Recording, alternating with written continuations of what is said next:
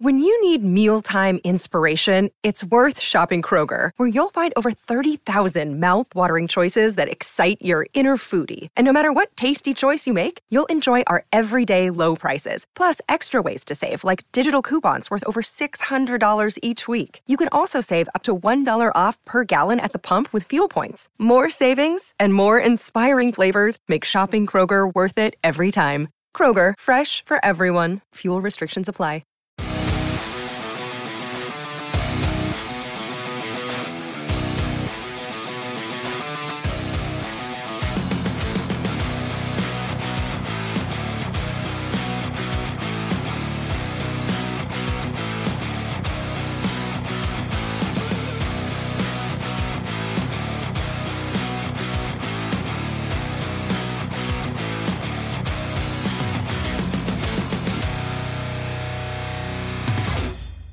G'day and welcome to the Celtic Down Under Thursday Sesh. I'm your host Jared, and joining me tonight are Stephen and Willie. How are you, Stephen?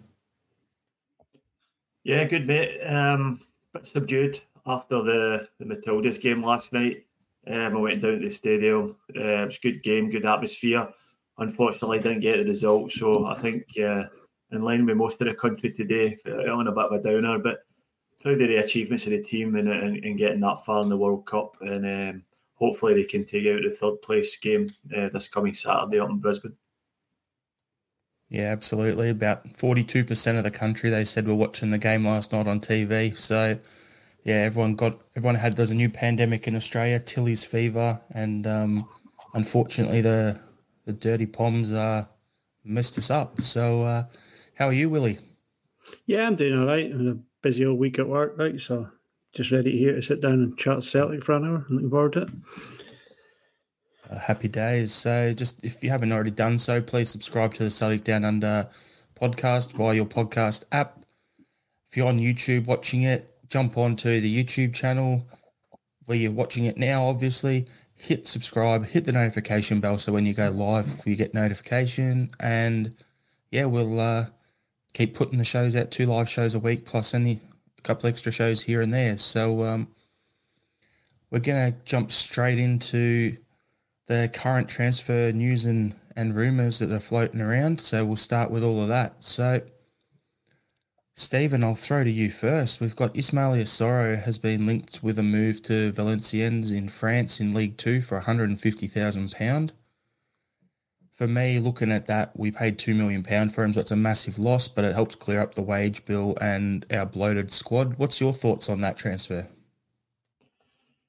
Yeah, look, I think I would have let him go for nothing if it was a case of getting him off the wage bill.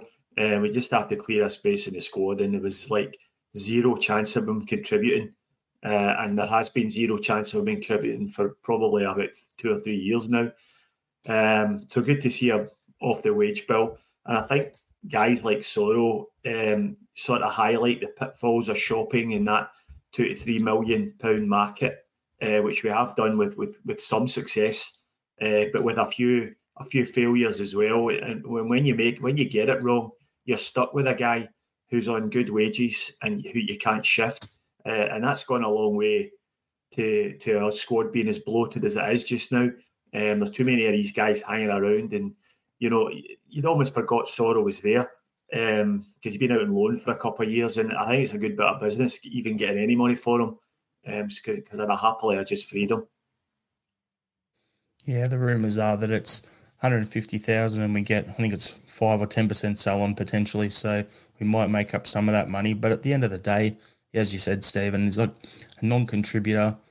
You move him on, you free up a spot there because he wasn't going to play, so makes sense. But we did dive into it. When would it have been? Probably about 18 months ago or so. Actually, maybe a bit longer than before that. Before Ange even got to the club, and we're looking at all those $2 million to £3 million signings, and particularly at the striker position. And in a 10-year period, we spent about 26 million on those players, and we only made money on, I think it was Hooper was pretty much the only one we actually got a return on. So it's just a massive churn and burn there, waste of money. But then Michael McDonald in the comments here was Celtic have two who cost 5 million each. Yeah, so then we're talking about a Yeti there where we put the boat out, spent 5 million, and what happens? Nothing. So it's a bit of an interesting one for us. But Willie, what's your thoughts on the Sorrow situation? Yeah, there's not much to say other than good luck in the future endeavours, mate. Thanks for all you've done for us. And yeah, as you say, good luck. There was a little while there during the COVID season, we all thought he was going to be the answer. He was going to be the new Scott Brown, but he quickly got found out as just being a guy who turns up, puts in some pretty late tackles with a big smile on his face and gets booked. And that's about the only thing you'll ever remember him for. So, yeah, it's a loss we're making, a big loss. And if we get a 10 clause, it's another, 15 grand when he does go move on to another club. So, yep, good luck, Ismail. All the very best. It's funny though, because like we look at it and you go, we were always talking, we need to get Bruni's replacement in. So we signed New Bitton, and he did well for the club. He was there for ages to give some coverage. But then Abui Kawasi, Sorrow, I even put McCarthy into that spot as well because Bruni had left and we brought in a veteran player there who's done nothing. So the churn that we're talking about at the striker position, we've also done it at the central defensive midfield position. And then you look at Abelgard, who we had on loan last season as well. So I think it's a spot where with Brendan coming in, he's got his own ideas on how we're going to play with that. Looks like we're having 1 6 and 2 8s at the moment instead of 2 6s. So that's his workaround. But yeah, we go from there. Our next bit of news is left back from Nantes. Everyone was saying Quinton Merlin. I actually have a mate who's French and his name's spelled like that. And in the French, it's Quentin. That's actually how it's said, Quinton, like that. So it's a weird one. So it's Quentin Merlin. The talk is Nantes want between 7 to 10 million pound for him. Or I think it was like, 10 to 12 million or something like that. Or 9 to 10 million euros or whatever it works out at. But European left back, for me, what I've seen of him, that's the guy. We need a left back who's going to give us what Alistair Johnson gives us at right back for Europe. If you bring him in with Greg Taylor as his backup, I'll be happy with that. What's your thoughts on that, Willie? Yeah, it's a move that certainly makes sense for me. Very talented. He can operate and comfortable anywhere on the left, whether it's left wing, left midfield, or left back. He started out as a striker or a left forward, so and at only 20 years of age, he's plenty of potential. I had a wee watch of some of his highlight reels on YouTube, and then I did a little reading on him, and he seems to have. He's a great passer, and he contributes a lot in the construction phase of the game when he's passing forward. There's only 3 players in Ligue 1 who have higher progressive passing stats than him. He recognises passes that average players don't see, which is something we all accept that Kyogo would benefit from. A good ability to shut out spaces in front and potential to defend and higher up. So he seems to be a sort of player that will sort of push up and defend high, which is another thing we like to do. So, yeah, it's a move that I think would make sense. And it's sort of, if it's 7 to 10 million, it is within our price range. And at 20 years of age, he fits up their trading model. If it is a success, we can move him on for more money. So, yeah, something I wouldn't be adverse to this move. I have to agree with you there, Willie. I was going to say at his age is also have a sell-on top of it that you look at. You have the sell-on value in a few years. Andrew Galea, apparently Merlin can play all over the park. For me, he looks a bit of a wizard. I had to do a dad joke before I throw to you, Stephen. So what's your thoughts on it? Yeah, look, I'm excited that we're actually shopping in that sort of market, that sort of price range, because we haven't so far in the window. And it shows that the club have recognised that we need to sort of step up the level of talent and what that we're trying to attract to the club, and that comes at a premium cost. So this guy fits the bill. He's a youth international for France. He hasn't made it into the first team yet, but there's potential there. So he can grow. There's plenty of growth left in him yet, and I'm quite excited about it. The only downside I can see is he's only 5'8", so physicality might be a bit of an issue. I know Greg Taylor at the moment and Bernabei are both pretty short and do get targeted at the back post quite a lot. So that might happen with him, but it's not the end of the world. If he's good, if he's good bombing forward and can defend a winger a little bit better than both Bernabei and Taylor, then I think he'll be a good addition. And it's good. It's a good sign for me that we're recognising where we need to be and the level of talent we need to attract. I was talking to a friend of mine the French guy I just mentioned early on, who loves watching his league and football and everything. And what he was telling me is, yes, he's small, like you're saying, he's 5'8", 5'9", whatever he is.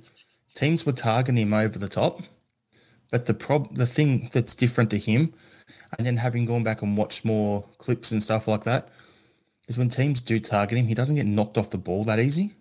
Where you look at Taylor in Europe, bigger guys would bump him out of position. Like, I know it's a bit of a silly comparison because I'm not saying he's the same player, but Roberto Carlos was a small right back in the day.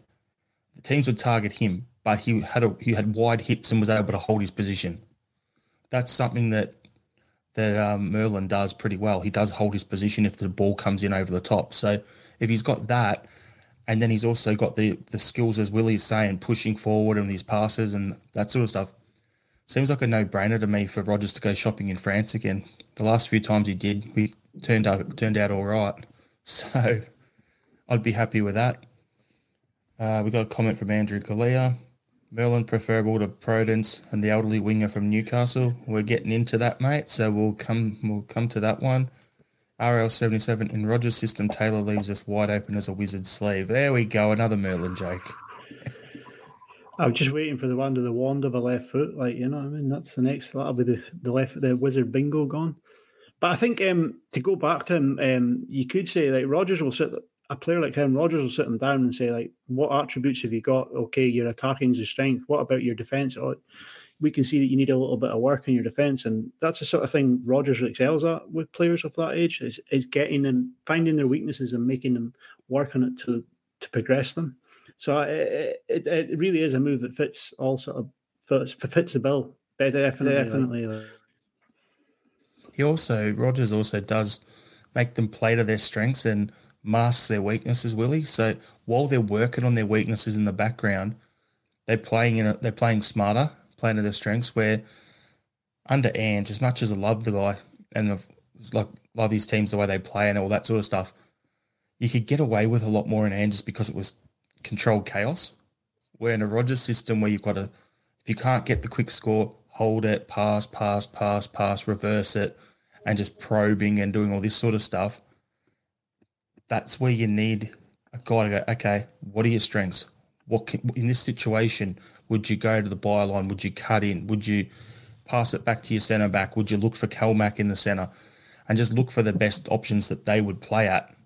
Now, as a left back, that, if he makes a mistake, defenders in particular and goalkeepers, they make a mistake, the microscope is on them.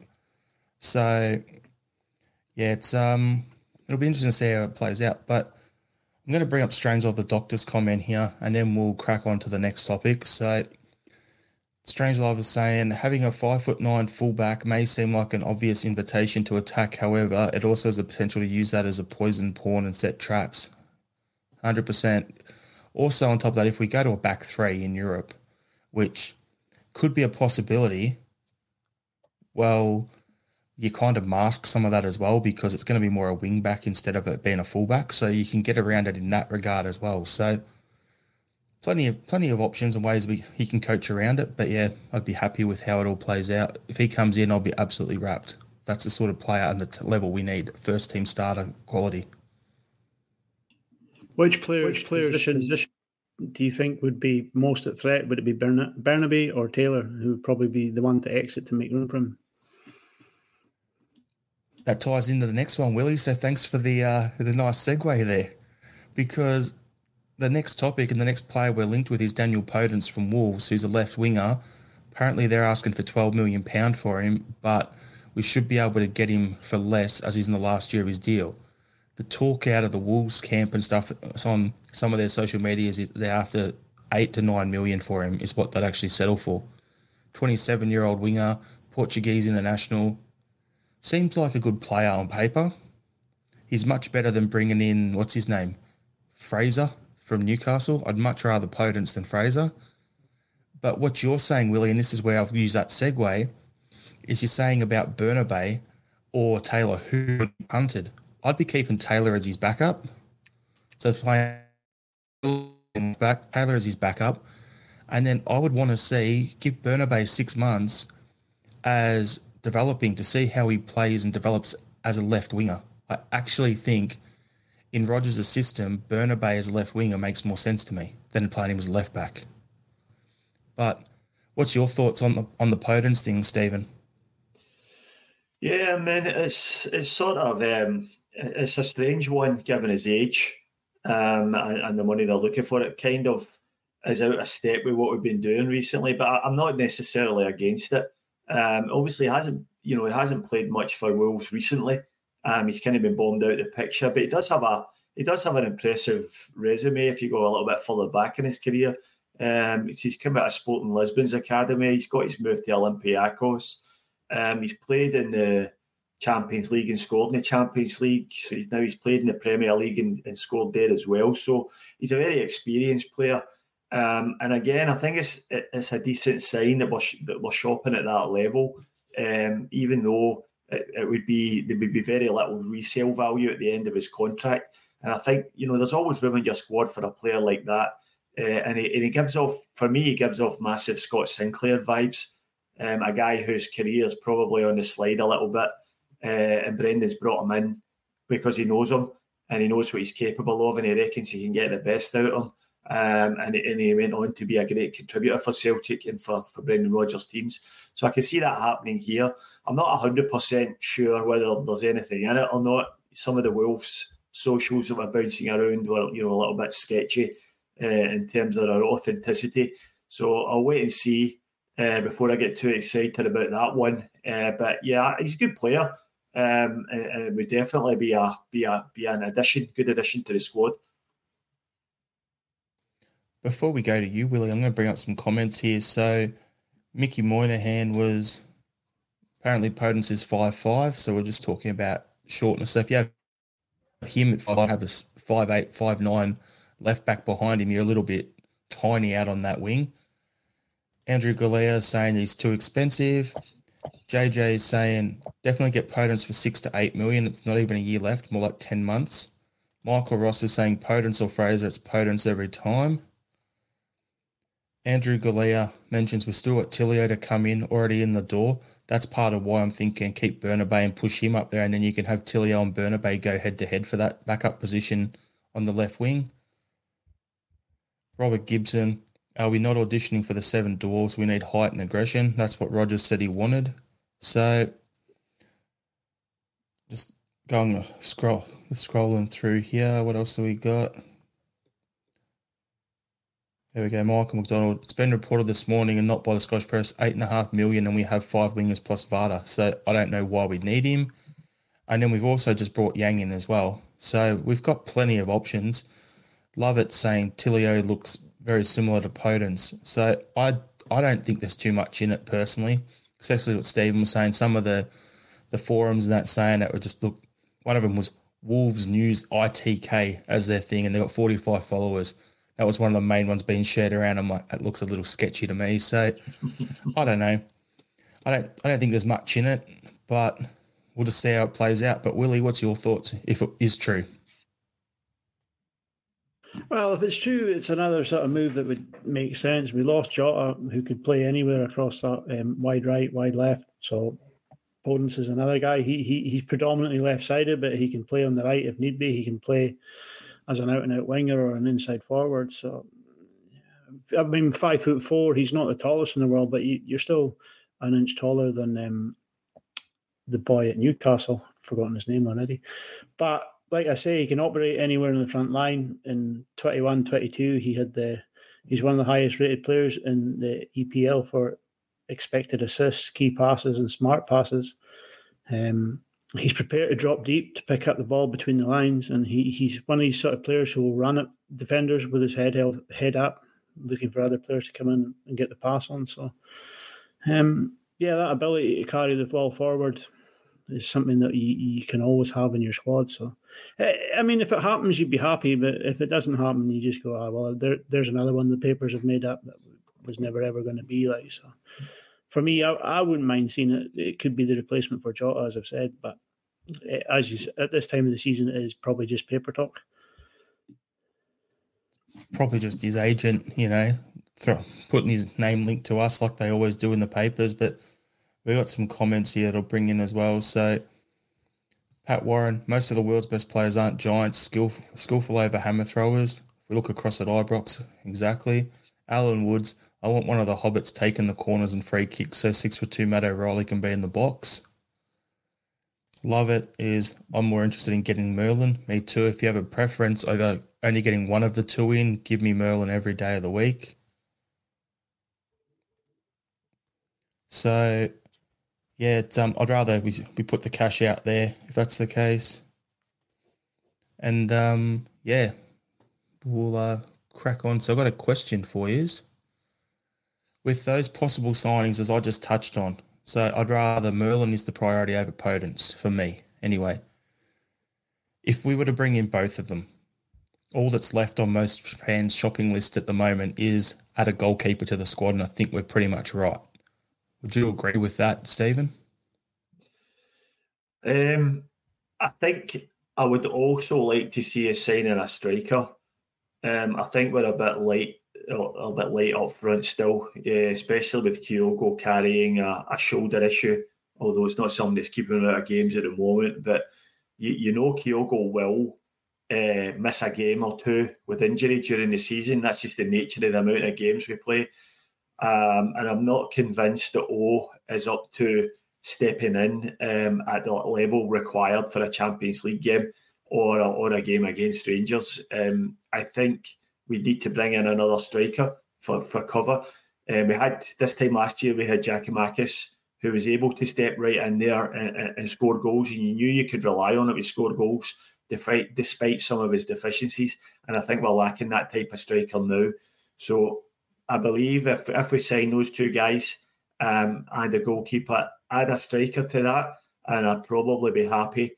If I was being greedy, I might be looking for maybe a central midfielder number 10 sort of position, but I don't really, given the amount of midfielders we've got in there vying for the positions at the moment, I don't see that happening.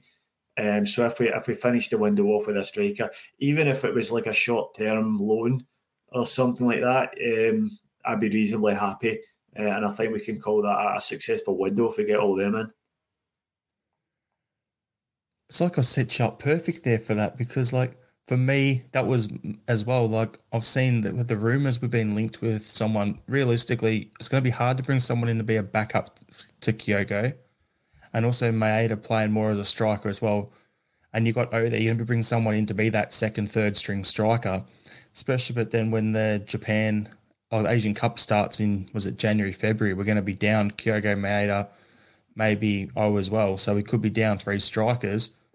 So realistically, bringing someone else in is an important one. And I've got a question for you off the back of that then, Stephen. Would you look at Duck from Aberdeen? Yeah, I definitely would. I think he looks a good player. He's big, strong boy, physical, and he knows the way to go. He can beat a man, and he causes a lot of problems on the weekend there. So definitely, the only downside to that was, other Scottish teams, it's really difficult to deal with them transfer-wise. They know they can hold out for almost as much money as they want, and you wouldn't be getting him on the cheap. But I think, I don't think we need to sign a backup striker. I think we need to sign someone who's going to push Kyogo the way Giakoumakis did. Because this time last year, it was 6 and 2 threes about who was going to get the starting position between the two of them, and there was plenty of attributes that both of them had that would have seen them picked before the other one. As it happened, Kyogo, kicked on and was out and out number 1 striker by the time Giakoumakis left. But I think we need something like that again. We need someone who can come in for games, and we won't see a drop off when Kyogo's out, not in the team, and that's what we're lacking. So, and I think Duke would bring that. I think he would be, obviously he's not at the level Kyogo's at yet, but I think he would be able to slot right in there. And certainly in a domestic sense, there would be very little drop off from Kyogo. So yeah, I wouldn't be against it, but I think it probably be out of a price range at the moment. The reason I brought him up is because they want Scales. You can work him in as leverage, so it's cash plus Scales, and then go from there. Or I'd even go to him, okay, let's say it was Aberdeen. I'd be like, we'll take Duck off your hands for this much. We'll give you Scales in it because you want him permanently. And how about we give you a Yeti on loan? There you go. Get him out of the way. Would they say no? I doubt Aberdeen would. So there you go. That's the way around it. But Willie, back to the original question. Other than bringing in a goalkeeper as well, if the other guys were there, would you be happy with our transfer business, or is there anywhere else you'd bring in? Nah, for me, I would sort of echo what Stephen says. I think a striker is one that we certainly do need, because we've got Kyogo and we've got O's injured, and I think we touched on it in the Tuesday crew that we had a first choice striker and a third choice striker. So that guy who's going to sit in between the two of them is something that we really, really need to get in there. Like. And again, to echo what Stephen says, a centre midfielder, a classy centre midfielder, will always never go amiss in the squad. But we're top heavy in that department. I'm pretty sure that the board would say, no, look, you need to move some of these guys on before we can allow any more sanction any more sort of transfers into the middle of the park. So, yeah, for me, a striker, a goalkeeper, and the two left-sided players, and that would be it. The transfer wouldn't be a good one for me, but chances of it all coming, well, we just need to wait and see. 2 weeks left in the window, Willie, so there's still time. But that was why I said, would Aberdeen say no to Duck? You bring him in, you know his wages wouldn't be too over the top, and he'd be that striker between the two of them, and he would, you get Scales out so it clears some of your logjam at centre-back with new signing and a potential if you brought in another one, which we'll talk about a bit later on in the pod. But then also it gets a Yeti out of your door and out of your system and out of the way. And if he's out there, banging in a few goals later in the season, able to stay healthy for Aberdeen, taking points off the Huns, well, that's perfect for us. So that's why I'm thinking about that as well. The only thing is that I think the Aberdeen fans would be absolutely filthy if they sold to Celtic. They wouldn't be happy at all. And I don't think Scales going the other direction would ease their anger any. And certainly helping a Yeti go in that direction would probably make them even angrier. So it would have to be a really good offer for Aberdeen. It would have to be financially too good to turn down. And I'm not sure we would want to go that far for Duke. But, good player, and it'd be good if it happened. I think the other thing with Aberdeen is that Benfica will have a massive sell-on clause as well. So you'll be looking at 20 or 30% of any money that Aberdeen are going to make has to go straight back to Benfica. So they'll obviously want to put a little bit more on top, knowing that we're a little bit cash rich right now. Fair enough. That's what we're talking about as well, where, we bring in these players and we've got all this money to spend, but, we've got a bunch of players there, heaps to go. So everyone knows we've got money, so they're going to chuck the surcharge on. So, I don't know. We'll see how it all plays out. A couple of weeks to go. But if we're getting those two left-sided guys, for me, it's just open slather, see what we go. But it's going to depend a lot on who goes out. So, anyway, we'll leave the transfer stuff there for a moment. The news topics and stuff like that. And we'll get into something that's actually happened. Gustav Lagerbalke has been announced as a Celtic player. He gets given the number 4 shirt, which Starfelt used to have. So, Willie, do you think he has all the right attributes to become a first-team regular this season at Celtic? Yeah, there's nothing to say he can't. I mean, he's highly rated in Sweden. He was out on loan at Degerfors last season. He was one of their top players, and he's come back, and he's already, 10 games into the season with Elfsborg, 2 goals already to his name. So I'm one of their top players. So there's nothing to say he can't go on to emulate the likes of Mjällby or Starfelt. I kind of hope he does, because it's always good to see some Swedish talent coming through to Celtic, because we really do have a good track record of players from that country. And Stephen, what's your thoughts? Yeah, another player that fits the profile of what we're looking for. So young, he's big, strong-looking lad. Can pick a pass. He's good at progressing the ball forward. So yeah, I think it's an excellent signing. And there's so much potential upside to it. The Swedish market, as you mentioned already, we've had some great success there before, and it's a really good place to be shopping, especially for defenders, because it's quite a physical league, and it's a good place to learn their trade and to develop themselves physically for the Scottish Premier League. For the challenges of Europe. So I'm excited to see him coming in and see what he brings to the team. And I hope we see him at least play some of the game against Kilmarnock at the weekend. Although, being on that horrible artificial pitch, I'm not sure if any of the new players will be risked. But it'd be good to see him even in a cameo role. But he looks a good player and a great prospect. Yeah, I'll look at it and go, he's coming in, he's match fit, he's ready to go. I don't really think he'll be, as you said, Stephen, this weekend. I don't have any doubts about him being fit enough. Normally you bring a player in this time of year and they haven't been in the first team squad, so they're not match fit, ready to go. So normally you'd have your reservations. If we were to throw him straight in, I'd be good with that, except for the fact that it's on that plastic pitch and I want to see what Naroski and Welsh look like with the whole game playing together. So yeah, it'll be interesting to see how that all plays out on the weekend, but I think he's got all the right attributes and, yeah, he'll definitely be in the mix this season. We're going to have 3 top-quality centre-backs there for 2 spots, and then in Europe, if we need to, we can play 3 at the back. Now, the name of the pod, Swede Dreams. Simple reason, because in one of Lagerbält's interviews, he stated that he dreams on winning trophies at Celtic like our previous Swedish players have done before him. As soon as I read that, I'm like, yes, love it. So, realistically, this is going to be a tough one, but looking into your crystal ball, at the end of his time at Celtic, do you think he'll join the pantheon of successful Swedish players at Celtic that have won trophies, like Larsson, Mjällby, Lustig, Starfelt?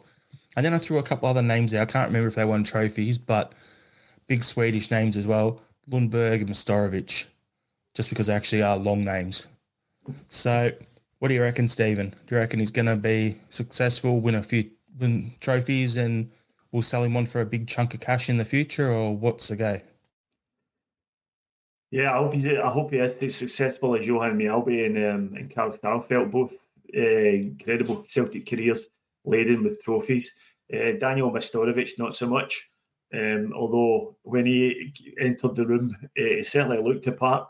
A big, huge, ugly-looking Swedish centre-half. He looked as if he was going to, take out strikers left, right and centre, but it didn't really amount to much when it came down to it. He didn't have much under the hood. So he was a pretty poor player. And Lundberg was a non-entity at Celtic. He just came, sat on the bench a bit, picked up a bit of cash and then buggered off again. So I think there's every chance that he'll have a really successful Celtic career. He's obviously been well scouted by the club. The club have obviously rated him highly because we've paid a bit of money for him, a little bit more than probably what he's worth. And he is highly rated in Sweden to the point where he's on the fringes of the Swedish national team. And they're a very, very good team. You don't get into the Swedish national team if you're not a good player. So that's very, very promising. So I reckon there's a very good chance that he'll have a really successful Celtic career. And Willie, what's your thoughts? Yeah, there's nothing to say that he won't be a success. So, and as Stephen says, he's already at the young age. He's knocking on the Swedish door already, and yeah, I can't see it not working for him. To be honest with you, he fits the bill of what we want. He's 6'3". He can play with both feet, I think, but he's predominantly right-footed. Like so, yeah, I'm pretty hopeful that this one's going to work. Like. Yeah, I'll just look at it and go, as Stephen said, bringing in someone in from Sweden or the Scandinavian area, particularly for defenders, they're going to be able to handle the physicality of our game, which is good. And then on top of it, I've always been a big fan on, I've mentioned it for a couple of years on this pod now about going down the Balkans and trying to sign some hard bastard centre backs or whatever from down there too, because you get in cheap before they end up in Italy. But like you look at those sort of markets and you go, they would fit what we need at our club. So yeah, I'm happy with what we've got so far. But I'm going to throw to you, Stephen, with this question here, which is with the signing of Lagerbielke. Well, I want to know because Carter Vickers has been injured, and we'll talk about that in a minute. But do you think that with Carter Vickers being out injured for, okay, I'd say it now, for approximately 4 weeks as a report, do you think that we'll possibly sign another centre-back on top of Lagerbielke? Or do you think it will depend on if we have any further outgoings like Scales leaving, Kobayashi leaving, or Welsh? Yeah, I think it will depend on some one or even two centre half disappearing out the door. And listening to Brendan Rodgers' comments on Stephen Welsh on the weekend there, he seems to rate Welsh. I can't see him going anywhere. So I think if Kobayashi goes out on loan or is sold, and if Scales goes back to Aberdeen, then I think there is potential there to bring in another centre half. Because I think the club, and this is something we've done quite well over the past couple of years, not so much in the years before that, is getting the replacements in before we sell our big players. And Cameron Carter-Vickers, if he has a season this year like he had last year, and even shows up well in some European matches, we'll struggle to hold on to him next, either maybe not January but next summer.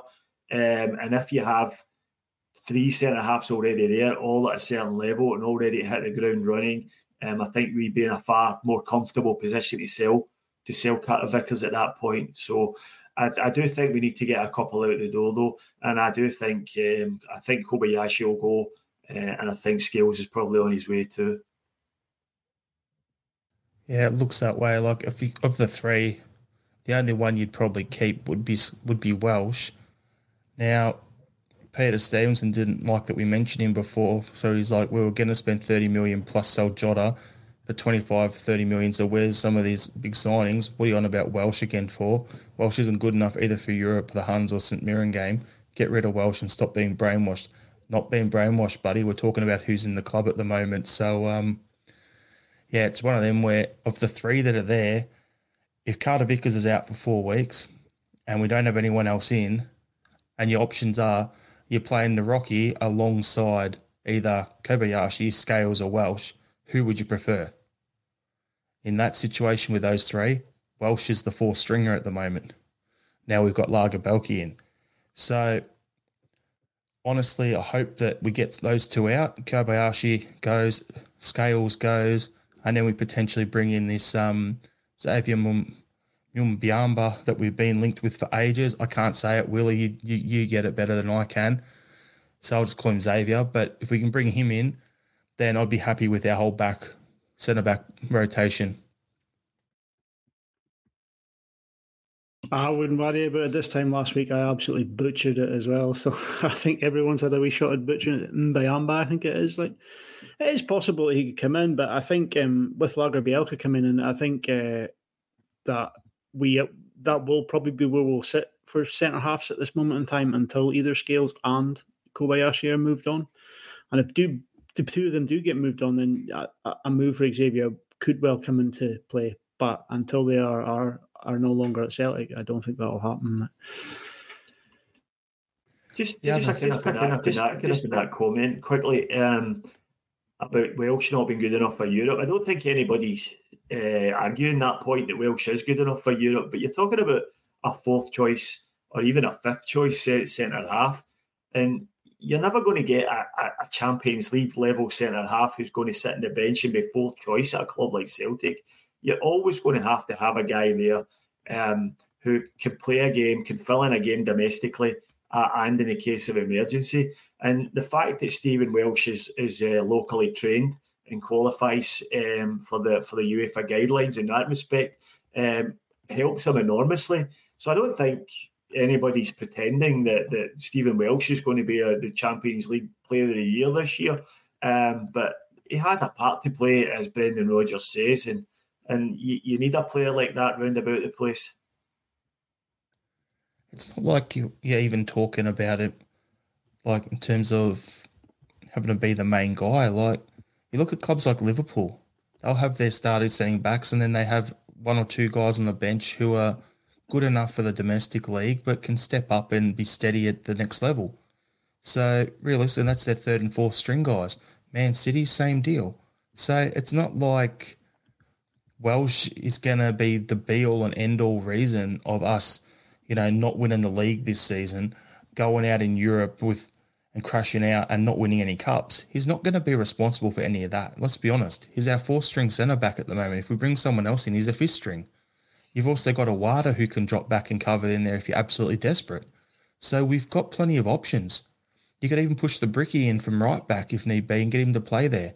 You've got plenty of options who can be that fourth or fifth string centre back if need be. So he's not going to be the difference and be the be all and end all on actually, the difference between us finishing third in our group or coming last in our group in Europe or winning the league in Scotland. So I think some people just need to get off Welsh's back.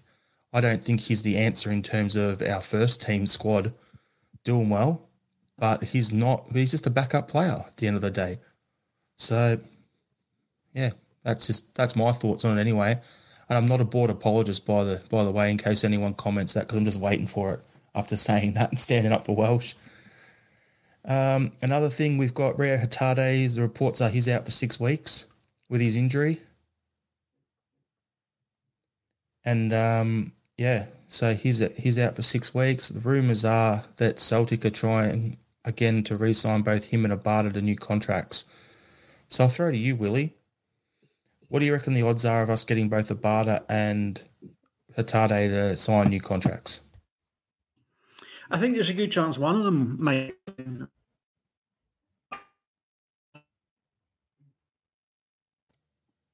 Harder style of your phrase there, Willie. Really does. Sorry. Start again, Willie. Yeah, sorry about that. Froze up there. I think one of the two will re-sign, and I think that'll be Abada. I think his style of play will really suit what Brendan Rodgers is going to try and do. We saw with the first time Brendan was here that he really liked his wingers to be very direct and to get go straight for a goal. And I think that's the kind of play Abada will go for. Really, really enjoy. So I really do think he will sign a new deal. But as for Rio Hatati, I kind of think his head's been a little bit turned, and he could be on the way out. But with his injury, it probably won't be this transfer window that will happen. So, yeah. And Stephen, what's your thoughts? Yeah, I don't think there's any circumstances where we can afford to lose Rio Hatati in this window. With the performance that David Turnbull turned in up at Aberdeen in the weekend and got hooked at half time. And it's always a big deal when a player gets hooked at half time. Managers really try and avoid doing it because it's very, very bad for their confidence. But he was so bad in the first half that the Rodgers all obviously felt he had to do it. But I just don't think we can let Rio Hatati go unless there's a real, quality player waiting in the wings to be signed. And, there's no one sort of on the horizon. There's no one being mentioned unless they put someone in from nowhere. We just can't afford to lose Hatati at this time.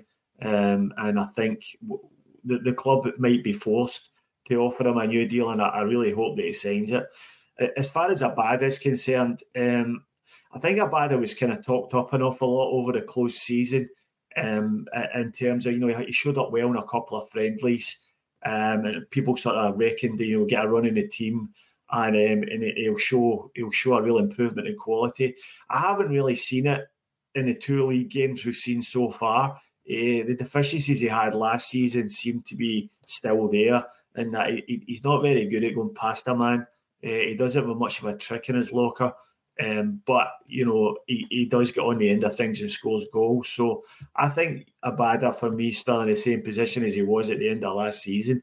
If a good offer comes in for him, I wouldn't be against letting him go, because it's been mentioned before. We're pretty well catered for in the wing positions, with Yang showing up quite well so far this season. with Tilio still to come into the team, and we all know how good he is and what he can bring to the party. And if we then go and sign some of the other wingers that we've been linked with, I think we can certainly afford to lose one. So if I had to pick between Hatate and Abada, then I'd pick Abada to go every time. Same here, Stephen. Like, at the end of the day, Hatate doesn't want to be good. Doors that way, we'll cash in and we'll replace him. As we said, I think it was earlier in the week, Willie Strangelove was saying as well, if Hatate goes, we could bring in Fabian Ryder from Young Boys. He's better than him. So that's exactly what I'm thinking as well. Like, at the end of the day, this is Celtic Football Club. The show goes on. So, yeah, we'll be fine. We'll get a big chunk of cash in. So, yeah. Barter's the more important one of the two to get the contract for, especially with Jota having moved on and all this sort of stuff. So, what we'll do is there was an article I want to bring up. I'm going to have to read for a bit. So, Matt O'Reilly fires warning to Celtic's Champions League rivals as midfielder insists we can beat anyone. I can't wait to see the comment section go absolutely ballistic over this whole article. So, the article goes, Matt O'Reilly fears no one ahead of this year's Champions League campaign. The disappointment of last year's campaign has only fueled his determination to be better this year. O'Reilly said, for me personally, being in Scotland for a year, I'm now in a better place than I was then. Experience can only help whether it's good experience or bad. Going into the next crack at the Champions League, I think you are more prepared mentally because you know the level. I just hope all the team really believe that we can actually do something this year because I think it's possible. It's football, isn't it? We've seen things in the past where teams not expected to win things win them. Leicester won the Premier League, and I think we should go into the Champions League believing that we can win every game. Not necessarily expecting to, but we've got to give ourselves the best chance of doing well. Of course, I understand the argument about budgets from fans' perspectives and an outside perspective, but I just look at it from a human perspective. I look at a player on the other team, and fair enough, they might be in a Real Madrid kit or a Barcelona kit, but they're still a human being like I am. And if we play well on the day, we can definitely win a football match. We might not be favourites to win every game, but it's possible. Scottish football gets overlooked, and the Champions League is a platform to really show that the teams in this league can play good football and really compete. Going into this year, I would like to put a marker down and say, okay, we're actually here for a reason. So, Stephen, what's your thought on that? Well, I mean, he gets 10 out of 10 for confidence anyway. I mean, he likes a chat, doesn't he, old Matt O'Reilly? He's not been slow with the quotes since Brendan arrived at the club, whether he's been taking little digs at Ange or now he's bigging up our chances in Europe. Look, fair enough. If he thinks, we can go in and give anybody a game, that's what you want to hear. You want to hear that your players are confident. The only thing is, though, I don't know if he's read up on our European history over the last decade, and it's absolutely horrific. So this is a season, and I'm glad he's talking in those terms because this is a very important season for Celtic in a European sense. With the new restructured Champions League just round the corner, we really have to do something in Europe. Now, whether that is even just winning a couple of games and maybe dropping down to the Europa League and winning a couple of games there, we have to show that we are capable of doing that because our record over the past few years has been an embarrassment, frankly. And the whole club, from the board to the players to the fans, should be embarrassed with how we've performed in Europe. And hopefully the fact that Matt O'Reilly's talking in these terms is maybe a sort of sign that the players do really think and do really see that as well. So, fair play to them, as long as they understand that it's not easy and that we've had so many issues in the past that it's going to be a huge challenge for the club. But, I don't have a problem with him speaking like that. We've got a comment here, Stephen, from Mickey Moynihan. 2 decades. He said a decade, and I was thinking the same thing. It's been pretty atrocious for the last couple of decades. So I've got no problem with him saying that either. For me, it's like we complain, and I said this on Monday, we complain when players just give you the monotonous media-trained answers. You get someone like this, having a bit of think, having a bit of moxie to actually get out there and say what they think or they believe could happen. Some people would say he's a dreamer. Some people will say, put the bucky down, that sort of stuff. Like, I got no problem with him actually saying it. As I said about the whole home thing earlier in the week, you've talked the talk, now walk the walk. That's the way I look at it. Like, him going out there saying that, good on him. If he wants to do that, then, that's his belief, and I agree with him. Everyone's in with a puncher's chance, so I'm not saying we're going to win the Champions League, but there's no reason why we can't come third in our group. And that's progression over last year, and then play in Europe after Christmas. That's a step in the right direction. That's an improvement. That's the incremental games we want. Drop down into the Europa League and then win a knockout game after Christmas. There you go. First time in 2 decades it's been done. There you go. If that's what Matt O'Reilly's thinking, that's what the team's thinking, I'm all for it. But over to you, Willie. Yeah, trying to get that third place in the Champions League group is something that would be pivotal this season and something I would deem a success. We want to progress in Europe, so getting third would be that point where I would say that, but we have moved forward. I think also key to that would be who comes out of the third pot. If we were to get someone like, I don't know, Dinamo Zagreb, Shakhtar Donetsk or Red Star Belgrade, I think we have a good chance of beating one of these teams. I mean, you could say you would really need to look at getting 4 points off that team, a draw away and a win at home. And that 4 points would be probably enough to see you into the third place. But again, the Champions League could just throw out something really, really horrible. We end up with a group with Barcelona, Inter Milan and Borussia Dortmund or something like that. So I have no problem with what Matt O'Reilly's saying. I mean, after hearing that, I'm away to phone Paddy Power and put 20 quid on us winning the Champions League now. So, yeah. I think if you look at what what he's been saying, and if you look at what we've haven't achieved in Europe over the past few years, and you compare it to what Rangers have, it's clearly not beyond us to go on a run in Europe. Whether that be to deep into the latter stages of Europa League, or whether it's getting second in the group in the Champions League, and maybe getting into the round after that. But it's clearly not beyond us to do a lot better than what we're doing just now. And it's not a case of us setting unreal expectations. This is what should be the minimum requirement for the club. And I really hope that we're going into the European campaign this year, stressing that to both the team and the players and the management, that this is, finishing last in the group without winning a game is not acceptable this year. It has to be better than that. And we went into this with Willie and Steve on the Deep Dive podcast a couple of weeks ago, and we were laying out the facts that if we have another really bad season this year in Europe, we're potentially Scotland's going to potentially lose its automatic group stage qualification spot the season after next. And that would be a tragedy, especially for Celtic, with our club coefficient being so poor at the moment.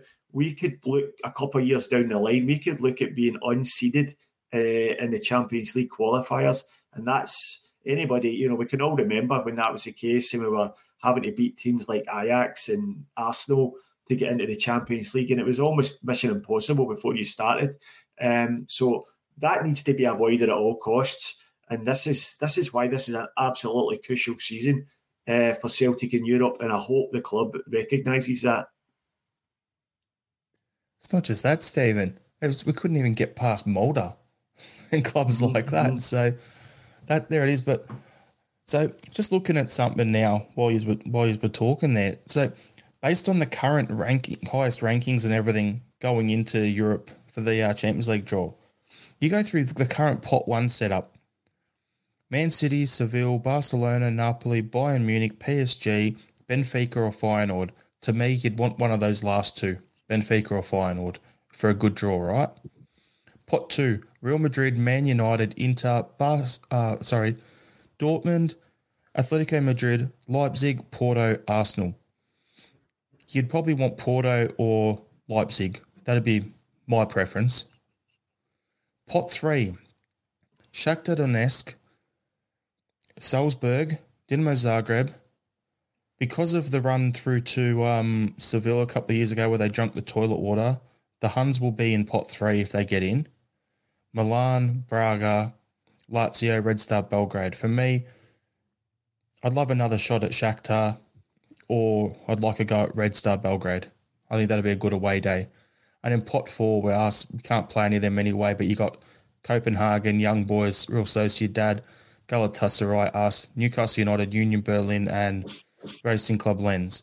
So realistically, if you got that draw where it's like Red Star Belgrade, you got Porto, and you got Feyenoord, for instance, okay, what Matt O'Reilly said is a chance. You could still be you could come second in that group. Definitely come third, but, there's a lot there. You need a good draw. If you get a draw with, Barcelona, Man United, I don't know, like, what was it? RB Salzburg and us. Yeah, okay. Thanks for coming. So I just hope PSV do the business in the next qualifying round for the Huns, and then we get them in our group, because even that's an option. Sorry, I clicked on the wrong message there. Hope we get PSV. That'd be great fun. But, yeah, it's just an interesting one. Like, what O'Reilly's saying for me is there's plenty of... I love what he's saying, as I said early on, but a lot of factors are going to come into it on how well we do in Europe. But at least they're thinking that way. So we'll go to our last topic. We're going to preview Celtic versus Killy in the League Cup on Sunday. So our last 5 games against Killy been all five wins for us. So, Stephen, how will we line up for the match? Do you think we will rest any players due to the match being played on a plastic pitch, as you touched on earlier about Lager Bielki? I don't think you give him a debut on the plastic pitch. And what's your score prediction for the game? Yeah, I think there'll be changes for this game. Some of them are enforced with injury, of course, and some of them might be unforced. I think you'll see Stephen Welsh again. I think he'll play next to Nawrocki in the centre defence. I can't see him changing the left back. I think it'll be Taylor again, with Ralston at right back. The interesting thing is going to be what he does in midfield. I think Matt O'Reilly will start. I also think he'll bring Turnbull back in. I think with Hatate being injured, our options there are a little bit limited, and I don't think he's going to throw Thiago Holm in there for a full 90 minutes. The other decision he has to make is whether to rest Callum McGregor, and I wouldn't be surprised if he did that, and we might see a Wata for his first start of the season. And that would be good, because he hasn't had a sniff up to now, and even off the bench, and I think it'd be good to see him there and give Callum McGregor the day off. Kyogo up front, I don't think we've got any other option. And the wide positions, I think it'll be Maeda left and potentially Yang on the right. He might, because he's played really well the last couple of times he's come off the bench and probably deserves a start. So I can see that happening.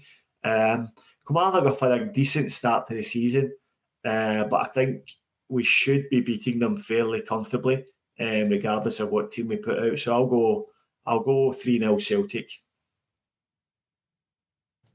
And Willie, we'll go to you before I bring up some of the comments. Yeah, I think Burnaby might come in for a game. I think Taylor might get dropped, so we'll go with Hart, Burnaby, Nawrocki, Welsh, Ralstinho. Probably Kalmak, O'Reilly, Turnbull in midfield. I would say Abada, Kyogo and Maeda as the front three, but with Kyogo's shoulder being slightly dodgy, there is sort of grounds that he may take Kyogo and leave him on the bench, push Maeda through the middle and put Yang on. So I also think we'll win the game on the dried out Lego pitch, but I think it'll be 3-1. So some of the comments here, we've got Andrew Galea has picked my midfield 3 here. Awada, McGregor and Home in the midfield. That's what I'd be going with. Maybe take McGregor out and put O'Reilly in. That's the only possible change there. The back line, it'll be... You have Hart and goals, obviously, Nawrocki and Welsh. And then you'll have, Ralston and probably Taylor. I think we'll see Taylor because it's on that plastic pitch where he tends to play well when he goes back to where we signed him from.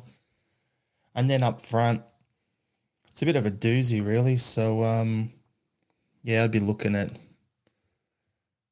maybe playing Maeda as a striker and then get Yang and Abada out there, give both of them a bit more directness out there. Michael Ross is saying 4-2 to Celtic. I'm thinking we're going to... thinking we'll get it done. 4-1. That's mine. Pete McGee is saying I'm going with Celtic 5-0. So, with that in mind, we'll see how we go on the weekend. I'd say let's pick up the 3 points, but, it's not. It's a cup game, so let's just progress to the next round. And, be interesting to see who gets a run out there. The things are to keep an eye on that we'll discuss on Monday. Does Lagerbalki make his debut? Does Yang get a start? And things we've spoken about. So, it'll be interesting game to watch on Sunday. Hope you all enjoy it. Thanks for tuning in, and we'll go for some final thoughts before we disappear for the night. So, Stephen, you got a final thought? Yeah, my final thoughts, although we've touched on it a little bit, was how much I've enjoyed the Women's World Cup, which comes to an end this weekend in Sydney.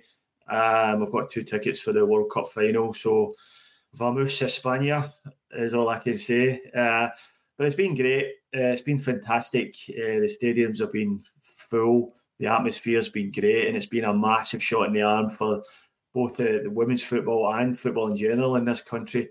And I wasn't, I have to say I wasn't really a huge fan of women's football before this, but I'm certainly going to be watching quite a bit of it in the years to come. So I hope that's reflected across the population in Australia. And well done the Matildas for getting all the way to the semi-finals. And Willie, what's your final thought? A couple of wee things. Just give a shout out to my wife who turned 40 the other day, so happy birthday to my long-suffering darling. And a TV recommendation, just finished watching Secret Invasion starring Samuel L. Jackson as Nick Fury. Really good, really enjoyed it, so worth a watch. And my final thought, I did one on Monday for my wife. I'm doing another one. You're going to get me fat, wife. I can smell the old pancakes that she's been cooking the whole time the pod's on. So it's dinner time, everyone. Hope you all have a great rest of the week. And, hail, hail. Hail, hail. Hail, hail.